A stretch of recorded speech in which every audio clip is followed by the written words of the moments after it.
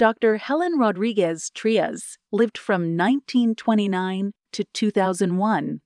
Dr. Trias studied at the University of Puerto Rico and graduated in 1960, completed her residency in Pediatrics, and began teaching there.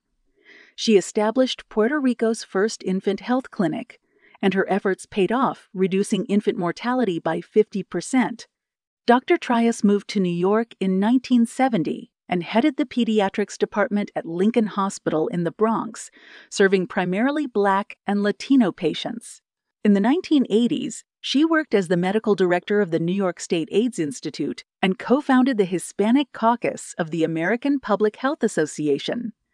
She was the first Latina to be elected president of this famous organization. She fought for women's reproductive rights and to end sexism in healthcare, while fighting against forced sterilization of women some countries used as population control.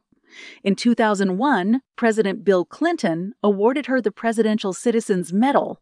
Thank you, Dr. Rodríguez Trías, for being a public health hero.